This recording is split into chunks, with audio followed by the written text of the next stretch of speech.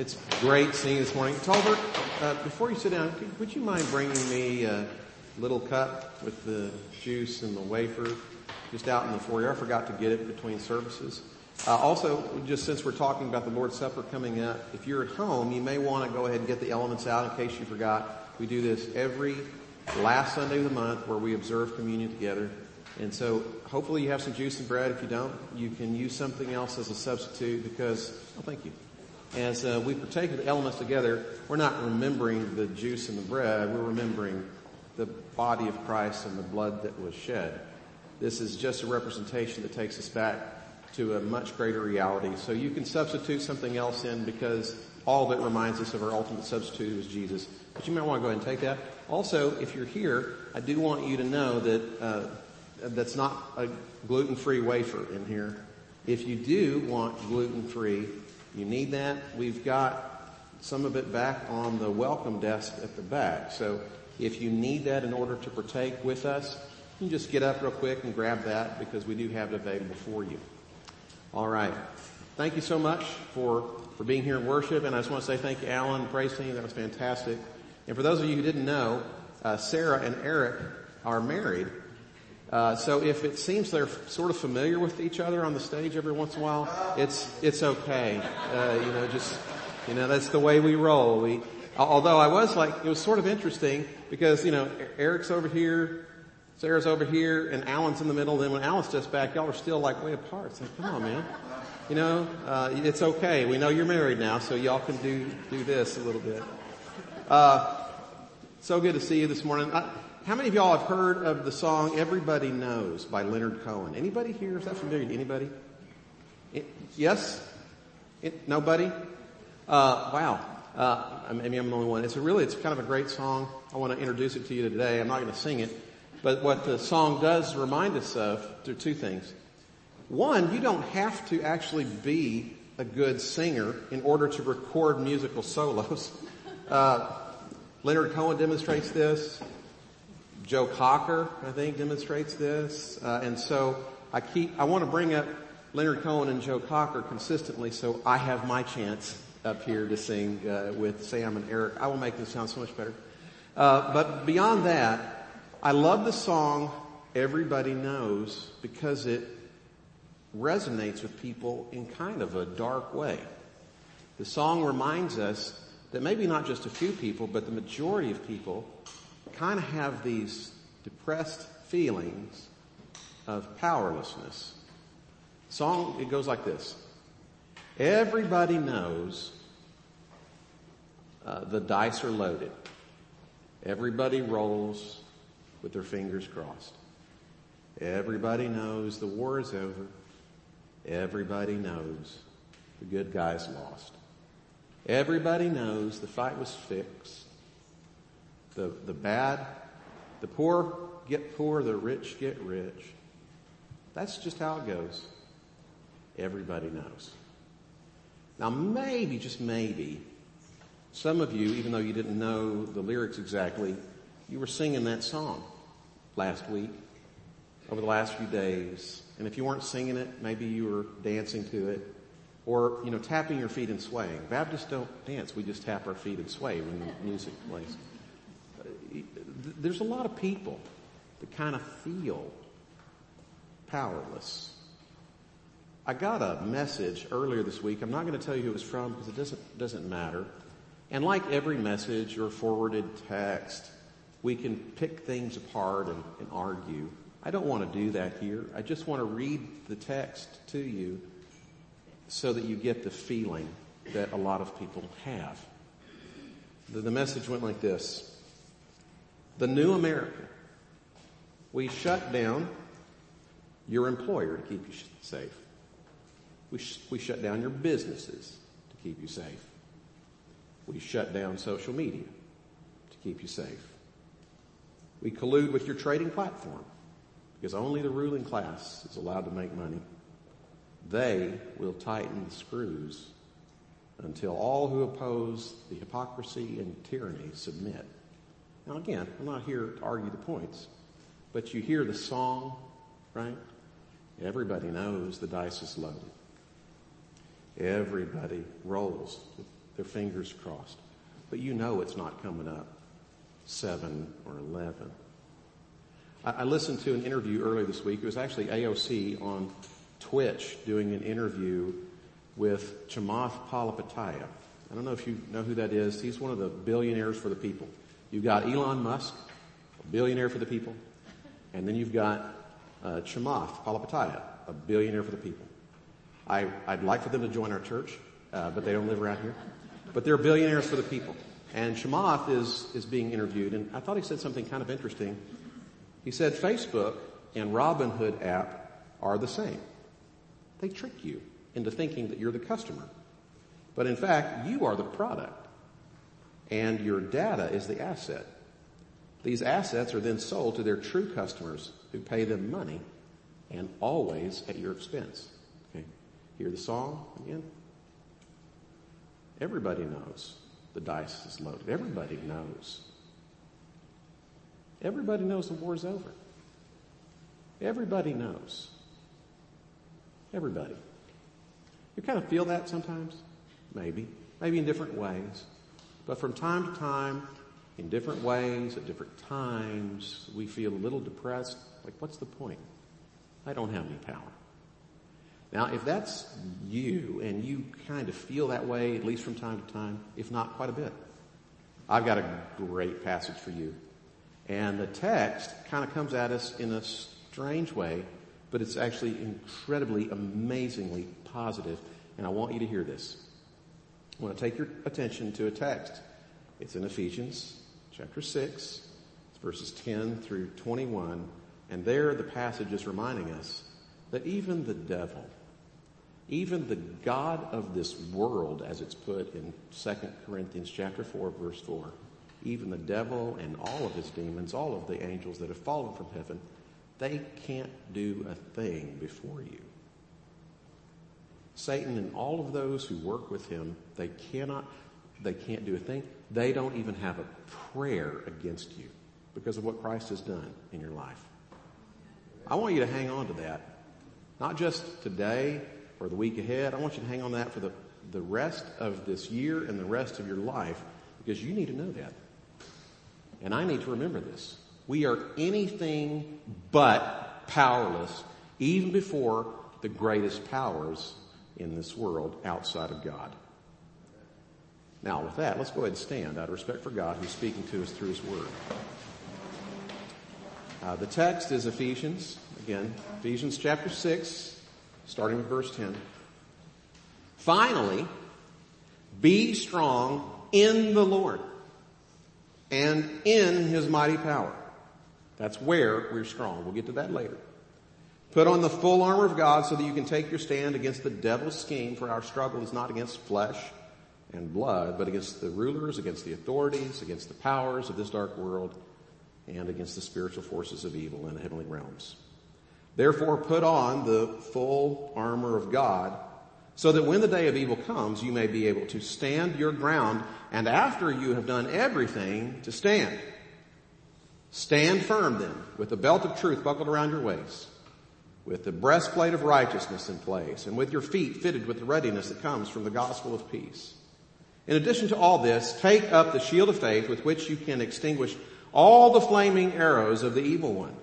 Take the helmet of salvation and the sword of the Spirit, which is the word of God, and pray in the Spirit on all occasions with all kinds of prayers and requests. With this in mind, be alert and always keep on praying for all the saints.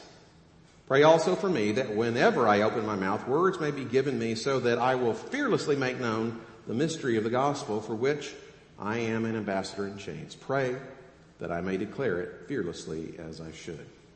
God bless the reading of his word. You may be seated. By the way, this morning there aren't going to be a lot of notes up on the screen. In fact, there are not going to be any notes on the screen. I was with my folks earlier this week, Monday through Wednesday, and I just started kind of getting into the message preparation Thursday. Didn't get the notes to Sarah on time, so I just want you to know it's not Sarah's fault. It's Christy's. But it's not Sarah's fault, okay? But you can just hang with me here this morning. Last week, we were in the same text, and we talked about how we have an enemy who's unseen, and we live in this world of darkness. We live on a battlefield. We're soldiers, and we fight together. What we didn't really talk about too much was the power of the enemy, the extent of his power, the brutality of the enemy, and then ultimately the defeat of the enemy. So we're going to talk through these things, and let me just tell you, we're not doing this merely as a doctrinal discussion so you can know something more than somebody else, and we're just going to kind of get out there, woo, we're talking about the devil, and then we're going to go home, and that was weird, and that's not what we're doing. The reason we're hanging out on the power of the enemy is because in order for you to appreciate the victory that you have won in Christ Jesus, you need to know the opponent that has been defeated. You don't appreciate the victory if you don't appreciate who's been taken down. Okay, Gina, I'll give you an illustration here. Gina loves to play chess. She teaches her students chess. She's been learning chess. She's actually really good at it. I never play Gina in chess. You know why? Because I hate to lose. I don't want to get into the game and just get killed. That's what would happen.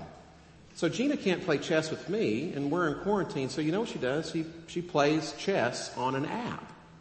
She plays chess with people all over the world, but she doesn't know who they are. And so whenever she's playing chess, she loves for me to tell her this. Oh, I'm glad that you beat that person. What is that, like a 4-year-old in Afghanistan? No, she doesn't really love that at all. And we do know at least their skill because you're generally matched, you're rated when you're playing on these apps. But wouldn't it be nice if you beat somebody to know the person I just beat happens to be the chess champion of Russia? That's a lot better beating that person than the 4-year-old over in Afghanistan. And or Pakistan or Zimbabwe or whatever the case may be. We don't know where all these people are from. It sure is nice to know with certainty that the person that's gone down was otherwise the champion of the world. But they're not anymore. That happens to be you in Christ. So let's just think through the power of the enemy so you'll appreciate all the more the victory that you actually have when you stand in the Lord, in His strength and in the might of His power. That's why we're talking about the enemy this morning, so you know. Okay, so we know from the Bible that Satan is this formidable enemy. We recognize that he's fallen from heaven. Jesus says, I was there. I saw Satan fall from heaven like lightning. He says that in Luke chapter 10, I believe verse 18. What he means at the very least, or what is being communicated, you can see this from other passages as well, as we know that Satan, the enemy, the adversary, the devil, Lucifer, he was an angel. He fell from heaven. 2 Peter chapter 2 verse 4 makes it very plain to us that when Satan was cast out and the demons were cast out, they were thrown out, they were all thrown down together, and so there's some sort of rebellion that occurs, and they're overthrown. They're cast out for good. We also know from the Old Testament, you go over to Isaiah chapter 14, verses 12 through 14, you'll see that the essence of the sin of Satan was, I want to be the Most High. I will ascend. In fact, if you're ever reading through the New Testament and you have a cross-reference Bible, always when you get to Luke chapter 7, verse 18, when it talks about, I saw Satan fall from heaven like lightning. Almost always there's going to be that immediate reference to the Old Testament, to Isaiah chapter 14, 12 through 14, where it shows us the essence of Satan's sin. I will ascend. I'll be the Most High. In other words, I just want to be the priority. This is Satan. I want to be the priority. I want to be number one. I want the preeminence. I want the prominence. I want all the power.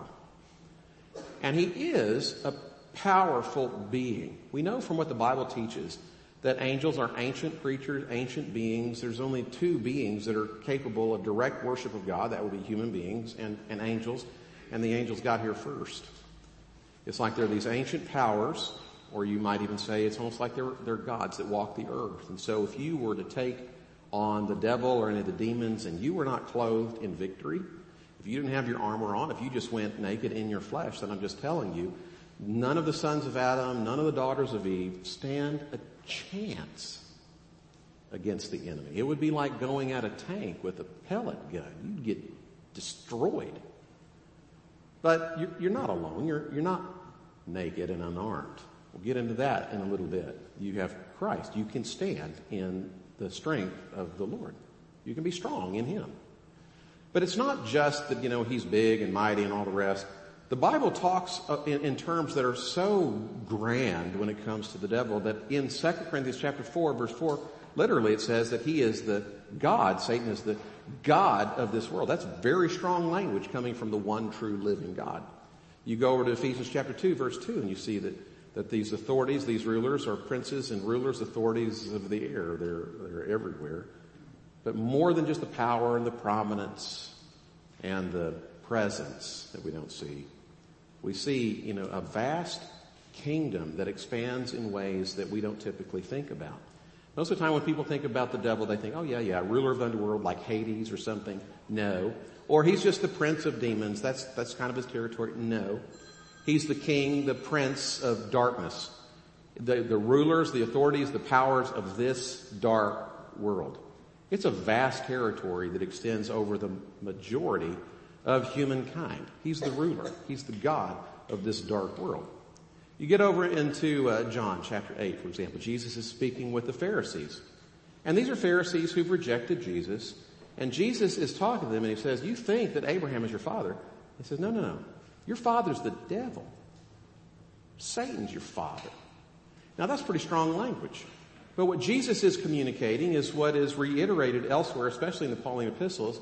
And that has to do with the reality that there are just two kingdoms in this world. There's the kingdom of God, the kingdom of light, and then there's the kingdom of darkness or the kingdom of the devil. And you may think that you've built up your own little kingdom, but in reality, when you build up your own little kingdom and you're not submitting to the one true king, you're not living in the kingdom of light, you're living in the kingdom of darkness because there's just two kingdoms. Or put a little bit differently, every time a person takes the path of, I just want to ascend, my conscience is going to rule me. You can't tell me what to think. You can't tell me what to do. Even if it's you, God, I'm not listening. I'll be the ruler of me. I'll be the king of my own little kingdom.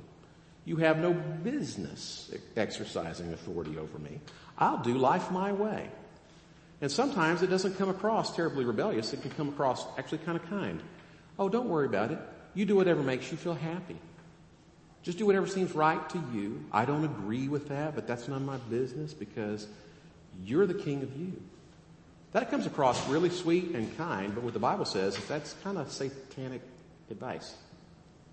Because every time I try to set up the kingdom of me, and I try to be the king of my kingdom, or you try to be the queen of your kingdom, or whatever the case may be, what you're actually, in effect, doing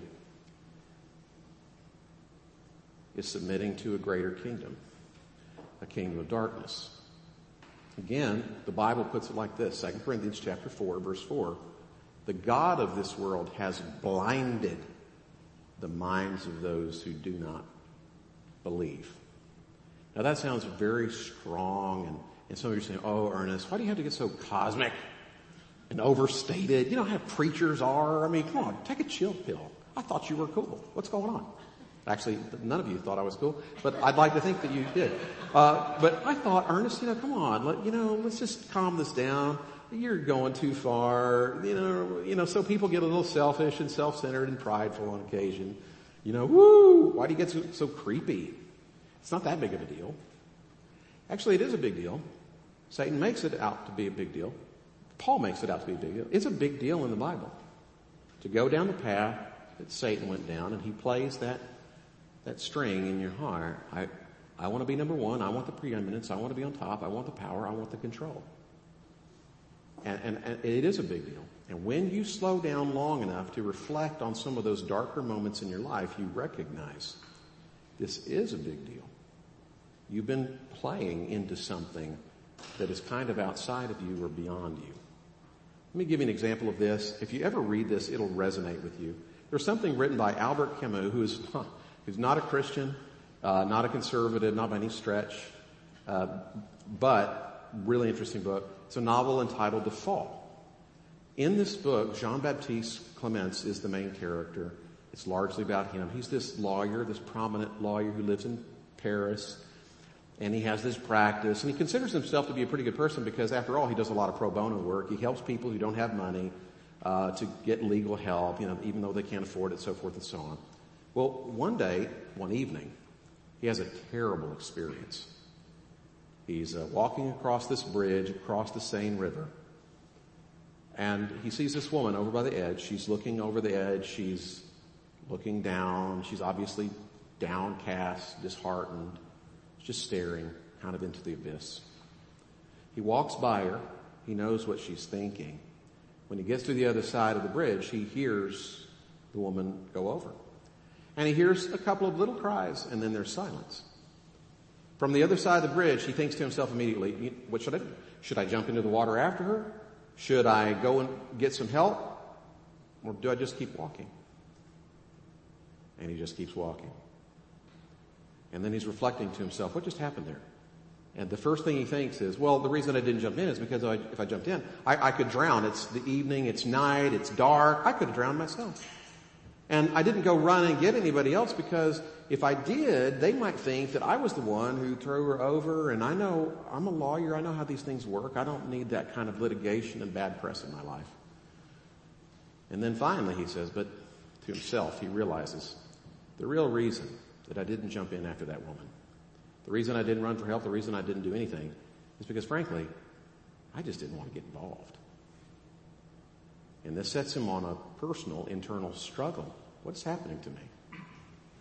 And he begins to reflect, and he thinks, the reality about me is all of the good things that I ever do, I do on the surface for other people to see. But if other people weren't seeing, I wouldn't be that good because beneath it all, there's duplicity, and there's pride, and there's only self. And I'm just a shell. I'm just an external, and I become more and more self-centered, and I'm beginning to implode, and all I see is vacuousness and emptiness and self. I don't like who I am in the dark, he says.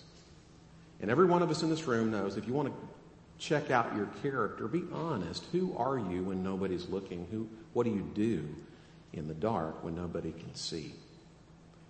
And he begins to realize if a person is defined, if a character is defined by their commitments, the strength of their commitments or the things to which they're committed, he says, I'm just committed to myself, to my self-interest, to my own desires. That's it. And he doesn't like who he is, and he begins to struggle, and he wrestles. What over all the years has happened? What is going on here? Then one evening he crosses a bridge. It's not the same bridge, but it triggers these thoughts and these feelings, and they're strong. And he begins to talk to himself, well, I'm better than this person. I'm better than this one and that other person. Then he lights a cigarette because he's wanting to calm down, and he says, I'm better than most. And immediately, when he thinks that, at the very moment he thinks that, he hears laughter behind him. He turns, and there's no one there. Now, this is Albert Camus, okay? He's an absurdist. He's not a believing writer. But he talks about the voices, the laughter behind. Jean-Baptiste turns around, there's no one there. What is Camus getting at? He's getting at this. Not that there was somebody standing back there and they ran away real quickly before Jean-Baptiste could turn around. What he's getting at is there are these moments in life when you slow down and you think about the nature of your life and why do you do what you do and what's really going on inside. There are these moments in the darkness where you take a good look and you see, I thought I was in control. I thought I was the boss of me. I thought I was doing things that were right and appropriate, and now I actually feel trapped. I feel dark. And I don't like who I've become, but I can't unbecome who it is that I've become. I feel trapped. I feel like I'm in bondage. And if there's an entrapment, there's somebody who sets the trap. If you feel in bondage, it's because somebody found you. And you slow down and you look into that spot that's beneath the surface of things, and you recognize, I haven't been a light unto my own path. I have become someone I didn't want to become. How did this happen to me? It's almost like in the New Testament, in Matthew chapter 6, Jesus is talking about your eye is the lamp of the body, but if the lamp goes out, if the light is dark, how great is that darkness? And you stop and you look into the darkness and you see you can't even see anything even about you that you want to see. And that's when the veil is pulled back and you recognize, I thought I was being the king of the kingdom of me, but in reality, all along, I was getting played, and I am trapped in this kingdom of darkness. And I don't want to be there, but how do I get out? See, that's the power of the enemy. It's not just that he's strong and a giant on the earth. It's not just that he rules the realm of the dead or rules over a bunch of demons. No, he rules all who are trapped. You think about all those that live in darkness, all those that are in bondage. That's the extent of the territory of the God of this world who has blinded the minds of those who do not believe. This is a formidable power. And he's brutal. And the brutality of this power comes across in a really interesting way. It comes across and let me just kind of back up for a second because I do want to clear the air on this. Sometimes people will read, the spiritual forces of evil in the heavenly realms. What does that mean? Does that mean that, the fallen angels somehow got back in heaven and they're living on the other side of the tracks in the ghetto section or something like that? It's like, no. All it means is these are angels that we're dealing with. Heavenly beings, the prince of the air or the powers and the rulers and the authorities of this dark world. You don't need to overinterpret here. But we do see some brutality here in the power, and we see it in an interesting way because Paul starts by saying, put on the armor. Put on the full armor of God. And then he also says, because we struggle not against flesh and blood. And the word that's used there for struggle is better interpreted, we wrestle. Not against flesh and blood, but we wrestle against these authorities and powers and, rulers of this dark world. Wrestle is a much stronger word and a more appropriate word, and people have noticed, but that seems kind of inconsistent because if you put on the armor, nobody puts on armor fighting for battle and then they wrestle. That's how people typically think. And people might say, maybe he's just mixing the metaphors. You know how pastors are, a squirrel, and he just kind of changes metaphors and just kind of jumps around. I want to give Paul the benefit of the doubt.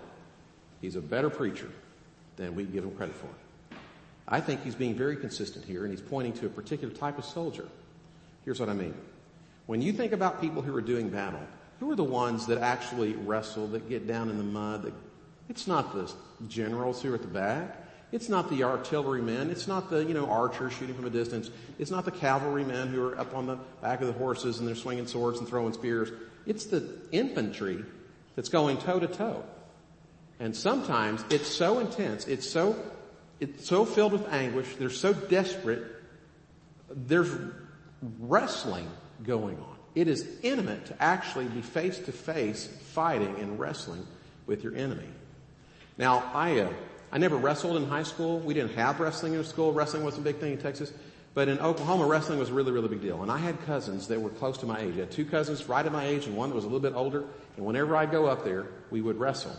Only in Oklahoma, they told you, here's how you say it. It's wrestling. It's not wrestling. And so I'd wrestle with my cousins. That's when I got to know wrestling. And here's what I also got to know. I got to know in the middle of wrestling, you got to know your cousins really well. You get exhausted, and it's intimate. And you think, what intimate? What do you mean? Well, think about Jacob wrestling with God all night. There's intimacy. And you get to know your enemy up front, up close, and personal. And they know, that they know you and you know them because when you're wrestling, you're all over them. You're on top, they're on top, you're behind, you're grappling all over. There's nothing more involved or intimate than wrestling. And he's brutal because his desire isn't to pin you for a moment. It's to take you down for all eternity. He wants to steal, kill, and destroy, demolish you. There's no mercy. There's no 8 count.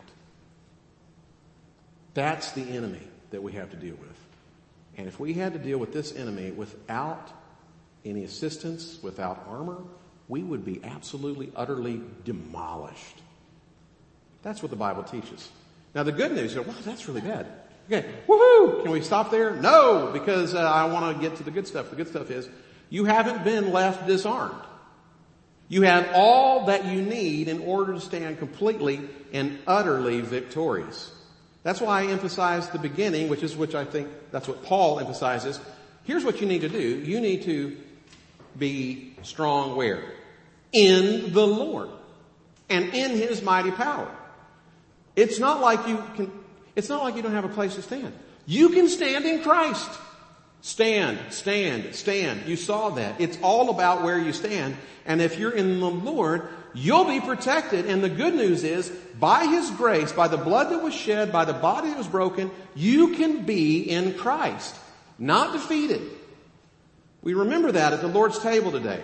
We remember that. Why is it that I don't have to be defeated? Why is it that I don't have to get crushed? Well, here's why. He was crushed for you, so you wouldn't have to be. He died so you could live. He was naked so you would be clothed with His righteousness. He who knew no sin, the Bible tells us, became sin so that in Christ we could become the righteousness of God. There is no excuse for us because Jesus Christ has for us won the victory and given us a place to stand, which is in Him. That's great news. Let me put it to you like this. Last week after the 11 o'clock service, Michael and April were talking to me about Pilgrim's Progress. And April's like, the place in Pilgrim's Progress. And I'm going, oh. Well, I kind of read the first chapter and I figured out, yeah, John Bunyan's not for me. But I haven't read the book. But I did go back and I found the passage you were talking about. Yeah, I'm too busy reading atheist philosophers. Sorry. So she just reminds me of this place, and I have heard this before, about how in Pilgrim's Progress there's this place where Pilgrim, who becomes Christian, is on his way to the celestial city. That's kind of the journey. He's on this path. He's on the highway to the celestial city. And there's this moment where he comes to a place where there are lions. And he's terrified because even though they're bound, they're chained, he just thinks, if I walk down this path, they're just going to come from both sides and attack me and claw me and I'll be dead. And the advice comes to him, the instruction, just pick the center line, walk straight down the middle of the path and you'll be okay. He walks down the center, and of course, the lions come at him, and they're grasping and clawing and going after, thrashing after him, and they don't touch him. Maybe they come within a half inch or something, but he's safe as long as he walks right down the middle. And the point that John Bunyan, I think, is making here is when you stand where Jesus stands, you walk in the Spirit, you're fine. Or if you want to change the metaphor a little bit, think about all the vampire movies. Where are you safe? In the light. Don't go to the shadows. Don't step into the dark places. Stay in the light. Stay in the path. Stay in the middle. You'll be fine. Stay in Christ. To which some people want to say, well, hey, wait, can't I just go on my own way and kind of do my own thing and take my own path and then still be in the Lord, be strong in the Lord and in the might of His strength and no, that's not how it works. The moment you start doing what it is that you want to do, saying to God, I will ascend, I'll go to the most high place, I'll be the priority, I'll be the champion, I'll be number one, the power will be mine. The moment you take that kind of path practically, you step off the path, you're not in Christ, and you're absolutely, completely vulnerable. Or put it a little bit differently. The only reason any Christian would ever be taken down is because in that moment they've refused to be in Christ.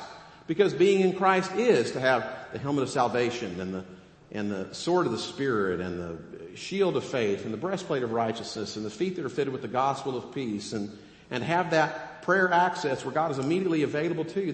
That all comes in Christ. But the moment you are not in Christ, the moment you're not standing where Jesus is standing, in that moment you're absolutely vulnerable. The enemy only has power over you. That you forfeit to him willingly.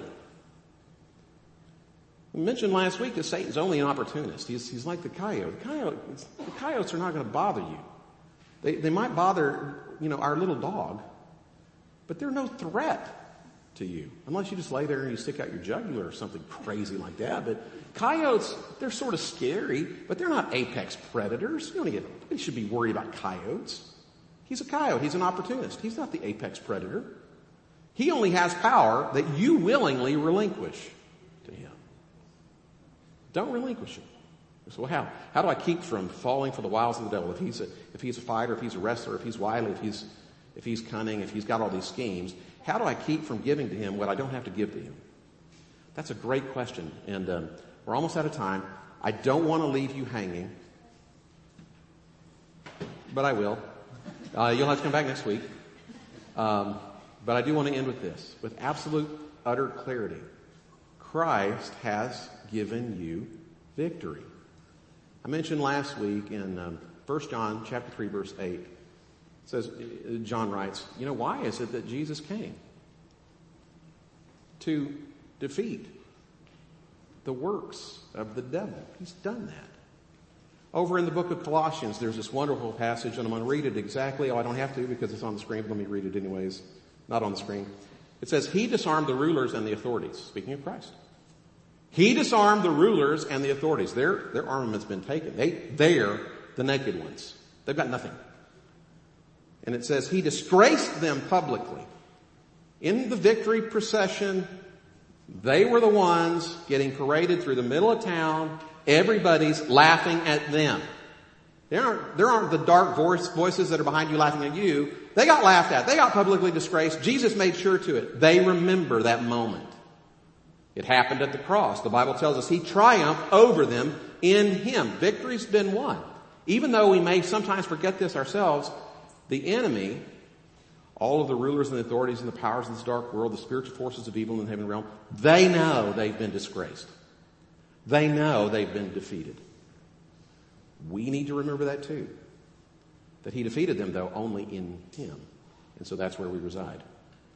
I started this morning with the Leonard Cohen song. Let me just I'll give you the EJV. This is the Ernest Jones version. One day I'll write an EJV. Nobody will buy it because obviously I'm not cool. But anyways, here's the rewritten song.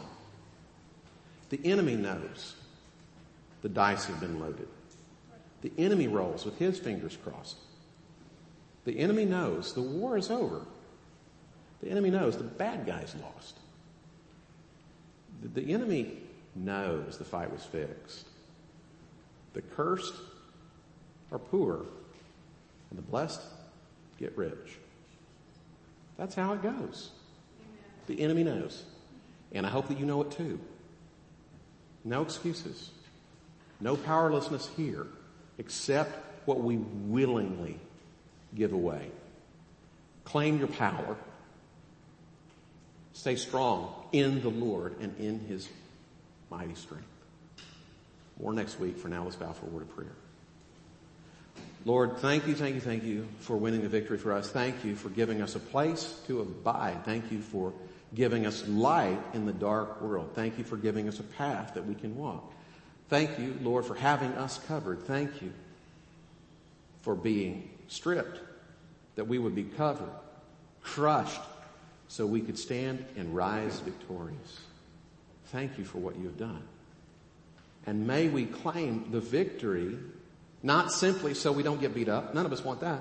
But may we claim the victory because we know you've already won it.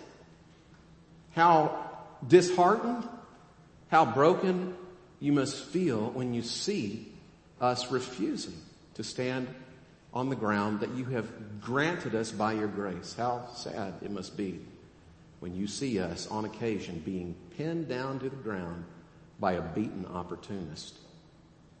May we not take for granted the work that you did on the cross defeating the enemy. May we not take for granted the body that was broken and the blood that was shed. And we take it for granted when we think it only grants us forgiveness, and we forget that it grants us position in you, the victor of victors, having beaten the ultimate enemy. May we feel our power in the best of ways, not as those who are arrogant, but those who are dependent upon a superior armor, a superior covering, and that is Christ. Help us in this time together to remember and to remember well the forgiveness that's been given, but also the victory, so that moment by moment, every day, we are without excuse. And every day, there is tremendous hope. We pray this in Jesus' name. Amen. At this time, we are going to take